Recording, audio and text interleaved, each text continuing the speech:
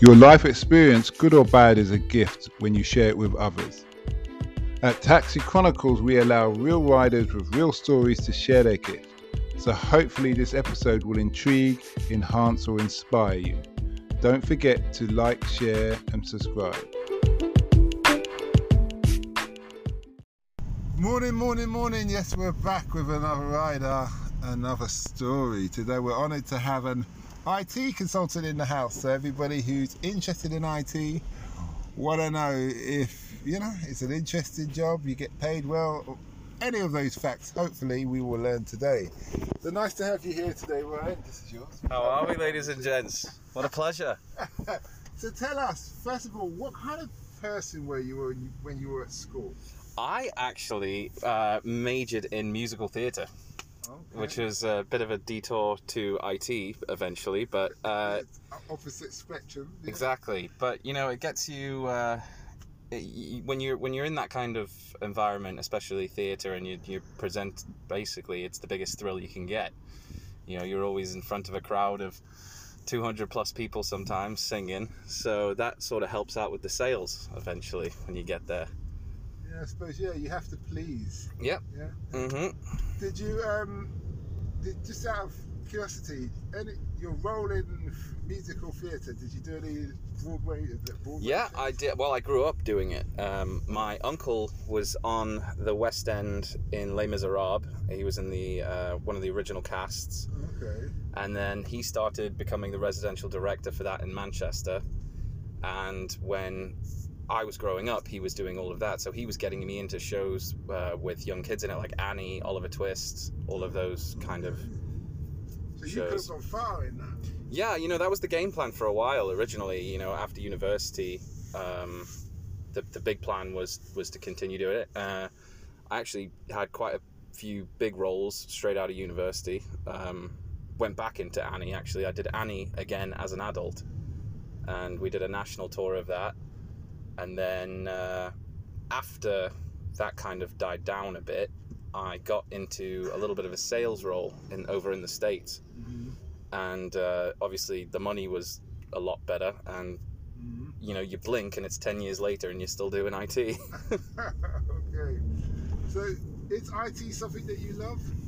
I love traveling more than I love the job itself. And I love sort of the interacting with different cultures when you get there, because IT is global.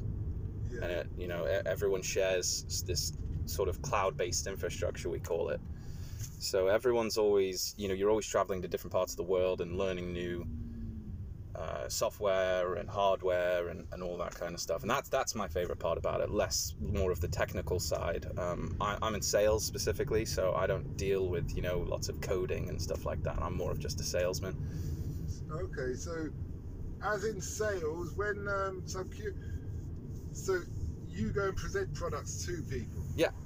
Okay. Mm-hmm. So if you've got a lot of customers in a certain vicinity, you go there. How do you deal with the language barrier? We have, a lot of the times, we have teams that are set up for specific locations. So I basically deal with North America and the UK. And when it comes to language barriers, it's really rare for me to have one, because I'm specific to those locations. Okay. But say if there's an Asian market, we'll have a team specifically for that Asian market who will have, most of the members on that team will speak that language. So. Okay. What's been the thing that you've learned that you wish you knew when you started this business? Oh, I would honestly. I mean, this is probably a bit cliche, but you really have to understand how important an initial contact is with someone. First impressions are like as key as it can get, because they like you, they want to do business with you. Especially in my specific role, it's a lot of boozing and schmoozing customers before you actually even start doing business with them. Mm-hmm. So that initial contact is very key, and I wish that I sort of would have known that a bit before, rather than sitting back and being quiet when you first meet someone is not necessarily the best thing to do in that type of business. You want to you want to put your best foot forward as soon as you meet someone. I suppose in North America, they're more outgoing personalities, aren't they? Would you say? It depends, because you can get if you go in the South, especially, they're quite reserved. You know, like I'm heading to Georgia at the moment. Okay. Everyone, and then if you go up New York, you know that's where there's lots of different cultures and everything like that. But in the South, especially where I'm heading at the moment, they're a bit quite reserved, a lot more religious. You know, so you're not taking them out for wine on the first night. Okay. Oh, and do you have to be seen to be religious as well? No, not at all. No, not at all. That kind of thing you don't necessarily bring up. It's something you sort of have to understand before you go there. Okay, yeah, I understand. What would you say to your 16-year-old self? Oh, give it a few more years in theatre. See what could have happened, I'd say. Okay. Do a bit more singing and dancing. Okay. Okay. What was the ultimate thing you loved about theatre? I'm an adrenaline junkie. When it comes down to it, still to this day, my favorite thing to do is jump out of airplanes and scuba diving and all that crazy stuff. But there is nothing in this world that gives someone a bigger adrenaline rush than performing in front of a crowd of people. I suppose, yeah, the positive, as long as they like you, the positive energy gives you that ultimate dole. There's nothing scarier than forgetting your lines. That's true. I forgot. I've got some basic questions I ask, and sometimes the customer, when they say something, it throws me. Yeah, no. And then my mind goes blank, and you're like, okay. Yeah, in that respect. Yeah. So what does the future hold for Ryan and his company? Ooh. I'm not sure. With this current climate during the world of COVID, you got to play it day by day.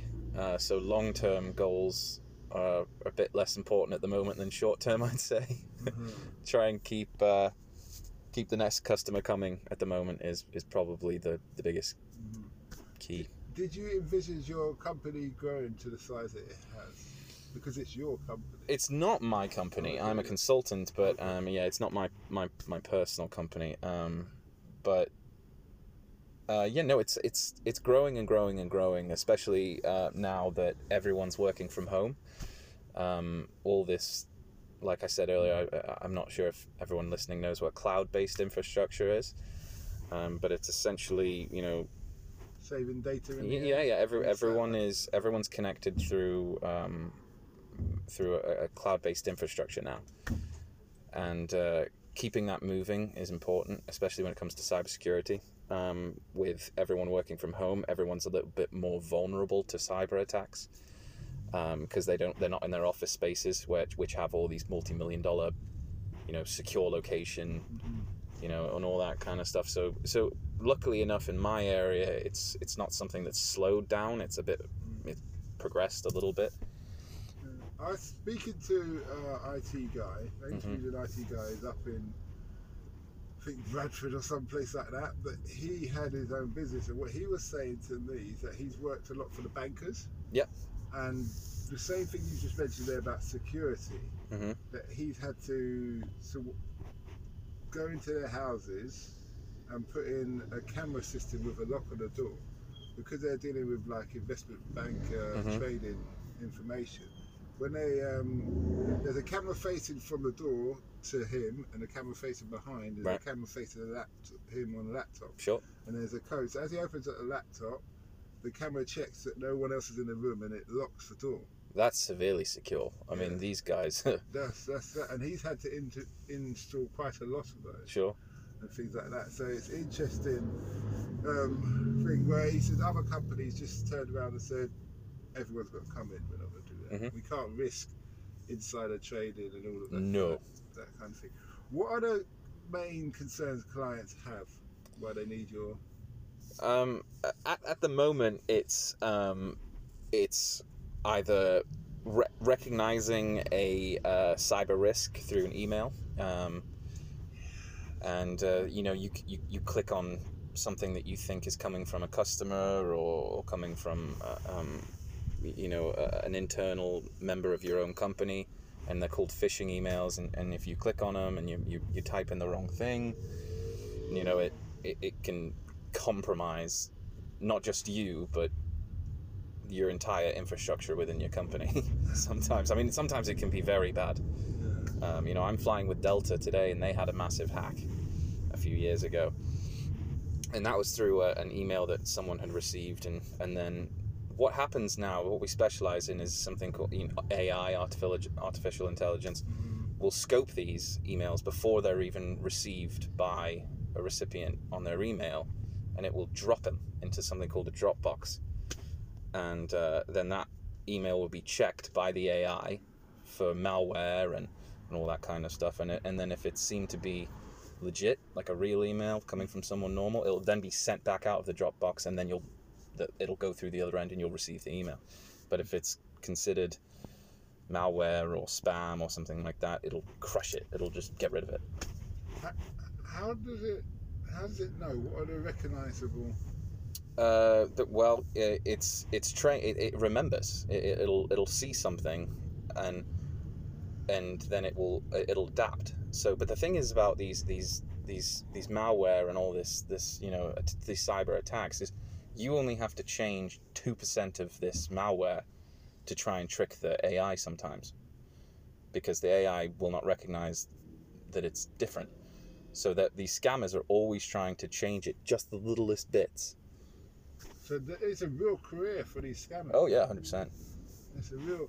I get some emails at times, and if I don't think, I just delete it. Yeah, so or block on like a private email like Gmail and something like that. Yeah, just, you're a lot more at risk with those, because you're obviously not run through like a project management services company that deals with cybersecurity. But yeah, so you'll see a lot more of them on a private email than you would if say someone listening probably has an Outlook account. Those tend to be fished out a lot more often. I suppose the best thing would be to avoid those kind of things is if you see an email from someone, you just give them a call. Did you send it? Sure, if you know who it is. Yeah, if you know who's sending it. If it's released by the AI through the firewall, it's usually pretty hands-on. Like if you get the email, it's usually been checked, and it's usually been released. So it's a good sign if you get it sometimes. So IT's not going anywhere. It is not going anywhere. And in essence, the company's been one of the beneficiaries through the whole COVID. Yeah. Mm-hmm. That kind of thing. And now you've got a lot more people still working from home. Yeah, I mean, I don't see many people going back to their offices anytime soon. Do you? No. I know what they're doing now. They're changing. What do you call it? They're trying to do a Chinese style, where you have a big block of flats, and the bottom half is all flats, and the top half is the offices. Yep. And you go up to work in your office in the day, and you come back down to your flat. But I don't think that's mentally healthy. No. I think you need to just get away. I can't. I mean, you don't want to be seeing your boss as you go to the shop. I mean, I'm lucky enough to still be able to travel, which most people aren't. Simply because, I mean, the reason I can actually travel to the States right now is because my parents actually live there. So my parents are permanent residents of the United States, which means I'm exempt from the travel ban. Oh, yeah. So thank God for that. Or if I had to stay working at home, I'd lose my mind. Oh, your parents are British though, yeah? They're British, yeah. We moved over to the States when I was just about to turn 9 years old. You've got very British accents. Yeah. Well, I moved back to England. I moved back to London when I was 22 or 23. And I'm 28 now, so I've been back for quite a while. But the funny thing is me and my oldest brother both have English accents. But the middle one, who's older than me, doesn't sound English at all. Yeah. Okay. You spoke about scuba and diving. Oh, love it. I love it too. Do you? I could tell you some stories about me. I've got some as well. I was diving off the coast of Yemen in the Right. port. Wow. Yeah, and this was just as the war was starting. Right. Yeah?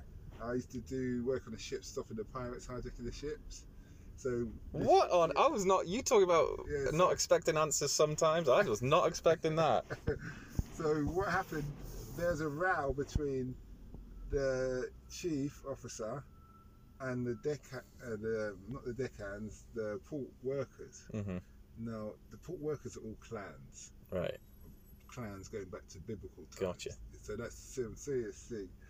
And one of them is a bit. He's not all there. He's like a bit.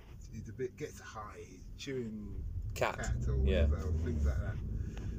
So he crashed the crane, the ship's crane, into the ship. Intentionally. No, he's just being an idiot, and he crashed it. So he dented one of the funnels. Yeah. So the chief officer got upset and tried to physically throw him down the gangway. Yeah, to get him off the ship. Oh my God. There was a no-no. Blood goes, doesn't matter.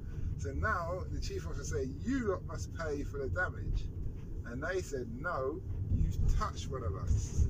You violated. You must pay us $1,500. Not that much on the scope of things, but it's a matter of price." So they said, "We're not paying." So the clan goes, "Okay," and they just start working on that ship. We were there a month. Now what happens? In that meantime, we started to paint the ship and all this other things, and I was getting bored. So I'm thinking, the water's really nice and clear and blue. Hmm. Let me go down and do some snorkeling. So I got my fins. So I always have my fins and what have you. And I was snorkeling around at the end of the berth, because they dredge the ground. Sure. So you've got about 2 or 3 meters of sand, and then it just goes boom straight Yep. down. So on my last diving thing, I thought, let me go down, like free diving. So I got my fins, I prepared myself, did a little breathing exercise, went down. As I was swimming down, it's clear blue, but it's like a deep clear blue, Hmm. but you can't see because their sand is different in that country, yeah? But it's nice, it's a nice Right. colour. So I'm going down. I don't know how, maybe I went down 20, 30 meters or something. And then what did I see? A shark that swimming straight in front of me. I mean, he moved fast. This is like prehistoric movement. Oh. I tell you, if I was a synchronized swimmer, I would have won in the water. For the U-turn I did. Yeah. My whole swimming technique went out the window. Yeah. Yeah. Flapping, trying to scramble back on this sandbank. Then I put my hand on a mantis stingray. Ooh. No, not the big mantis, the stingray one, the little brown ones. Hmm. And I just missed me, and I'm flapping more, and I'm trying to get in the watch. Then I stood up, and I look in, and I see human feces everywhere. Really? Yes, they've got a sewer-type pipe going into the water. And you're just swimming around? And I had this big beard, like a Bin Laden beard, Yeah. because I didn't shave, because we was getting all these examples. Bin Laden. And it took me ages and washing it in brown. Oh my gosh, man. But anyway, that's one of many. What's You your, win. What's your story? You win. I got more stories than that, man. Oh my. So where's the best place you've scuba or dived? Sharm el Sheikh? Key West, Florida is pretty special. I mean, the amount of life down there in Key West. I mean, you see everything. Like it's like someone's painted a portrait of what a coral reef should look like. Oh, I didn't know they had I always thought America's coastline wasn't very. How do I put it? Tropical. Yeah. Yeah, well, the Gulf of Mexico, which is right on the inside part where it goes in, on the inside of Florida towards the mainland, it's pretty tropical. But then the Keys go down into the Bahamas. Okay. So the Florida Keys, which is the very tip, you look at the map of America, and Florida just looks like a block. It goes into the south. That long leg bit. Yeah, the long leg bit. But at the bottom of it is actually a chain of islands that are barely visible on a map. But there's, I couldn't guess how many there are, but there's got to be more than 20, 30. I'm just taking a guess there, but they're all tiny and they're connected by this little bridge, and they go all the way into basically the Bahamas, and everything down there is just tropical. I mean, it's incredible. So Key West is pretty good, but I've done a few cave dives which were good. I'm actually the diving when I get to America, the Georgia Aquarium, which is the was at one point in time, I'm not sure if it still is, the largest aquarium in the world. And they have whale sharks in there. You know, whale sharks are big, massive whale sharks. You live in Kenya? Yeah. I used to live in Kenya. Really? Yeah, You're more well travelled than me. I don't know about that.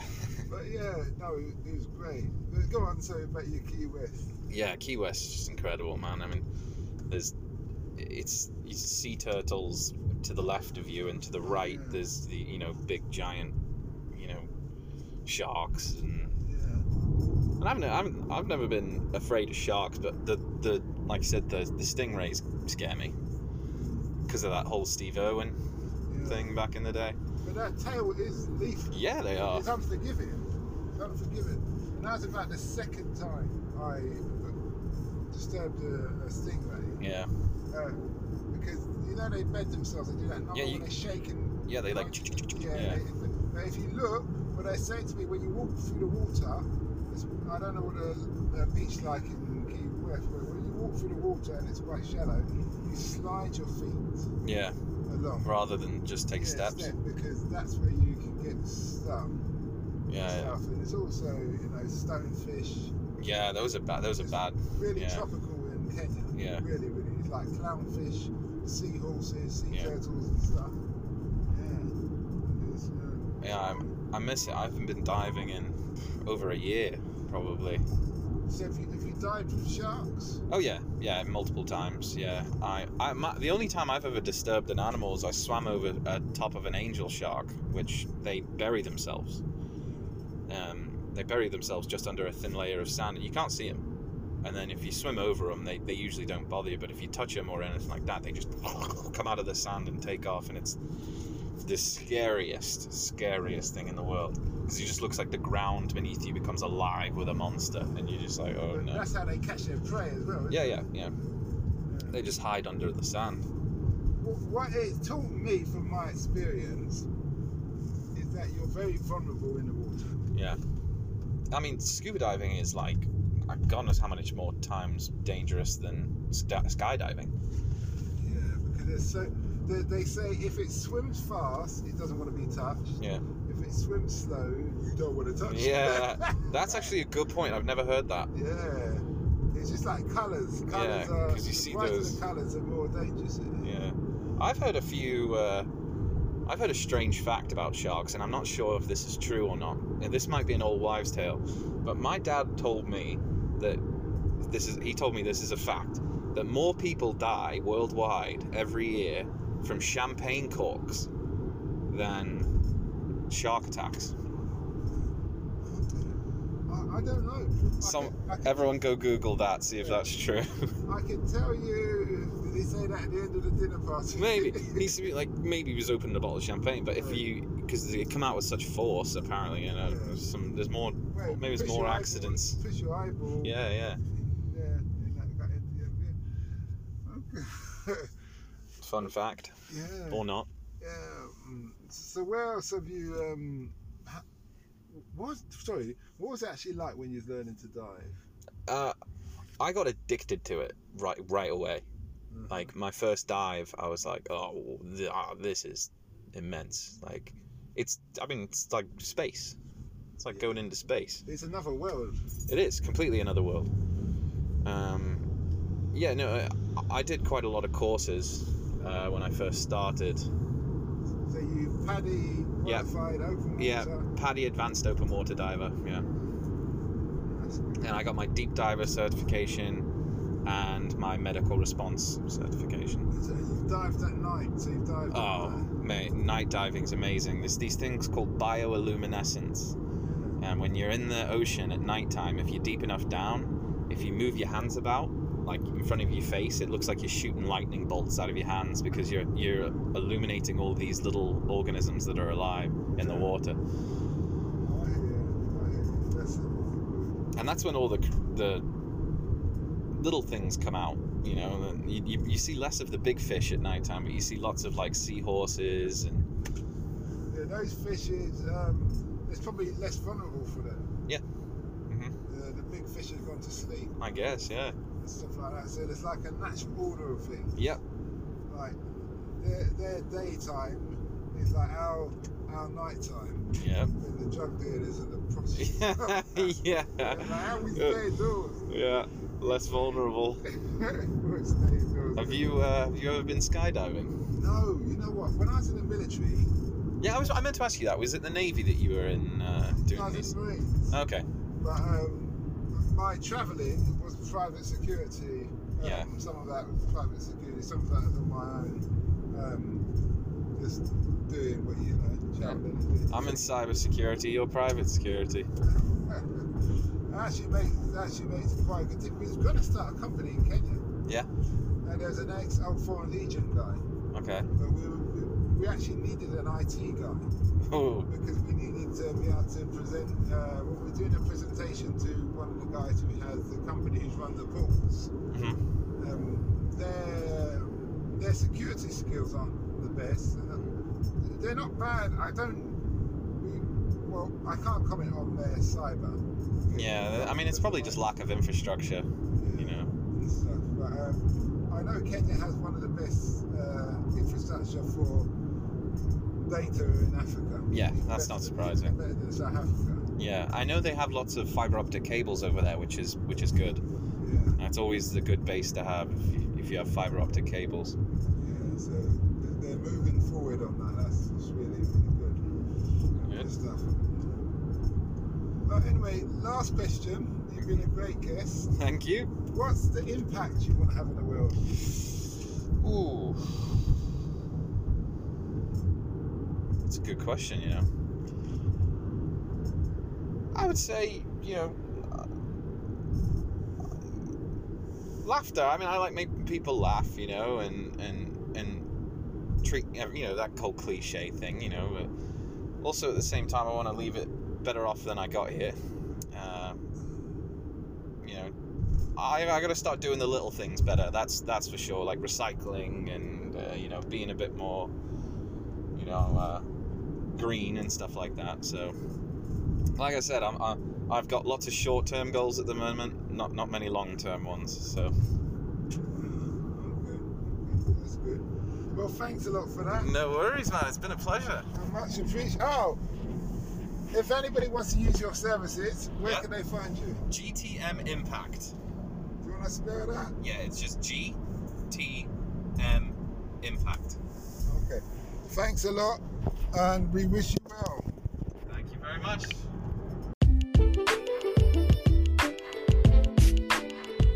We hope you liked that Taxi Chronicles interview. Don't forget to share and subscribe to get the latest episode. Ever considered investing in the continent with the fastest growing economies and population on Earth? The same continent that holds 30% of the world's known natural resources. Listen to our sister podcast, Africa Investor Stories, where you hear real investors with real stories from around the world share their experience of investing in Africa. We post Monday and Thursday at 10 a.m. British Standard Time.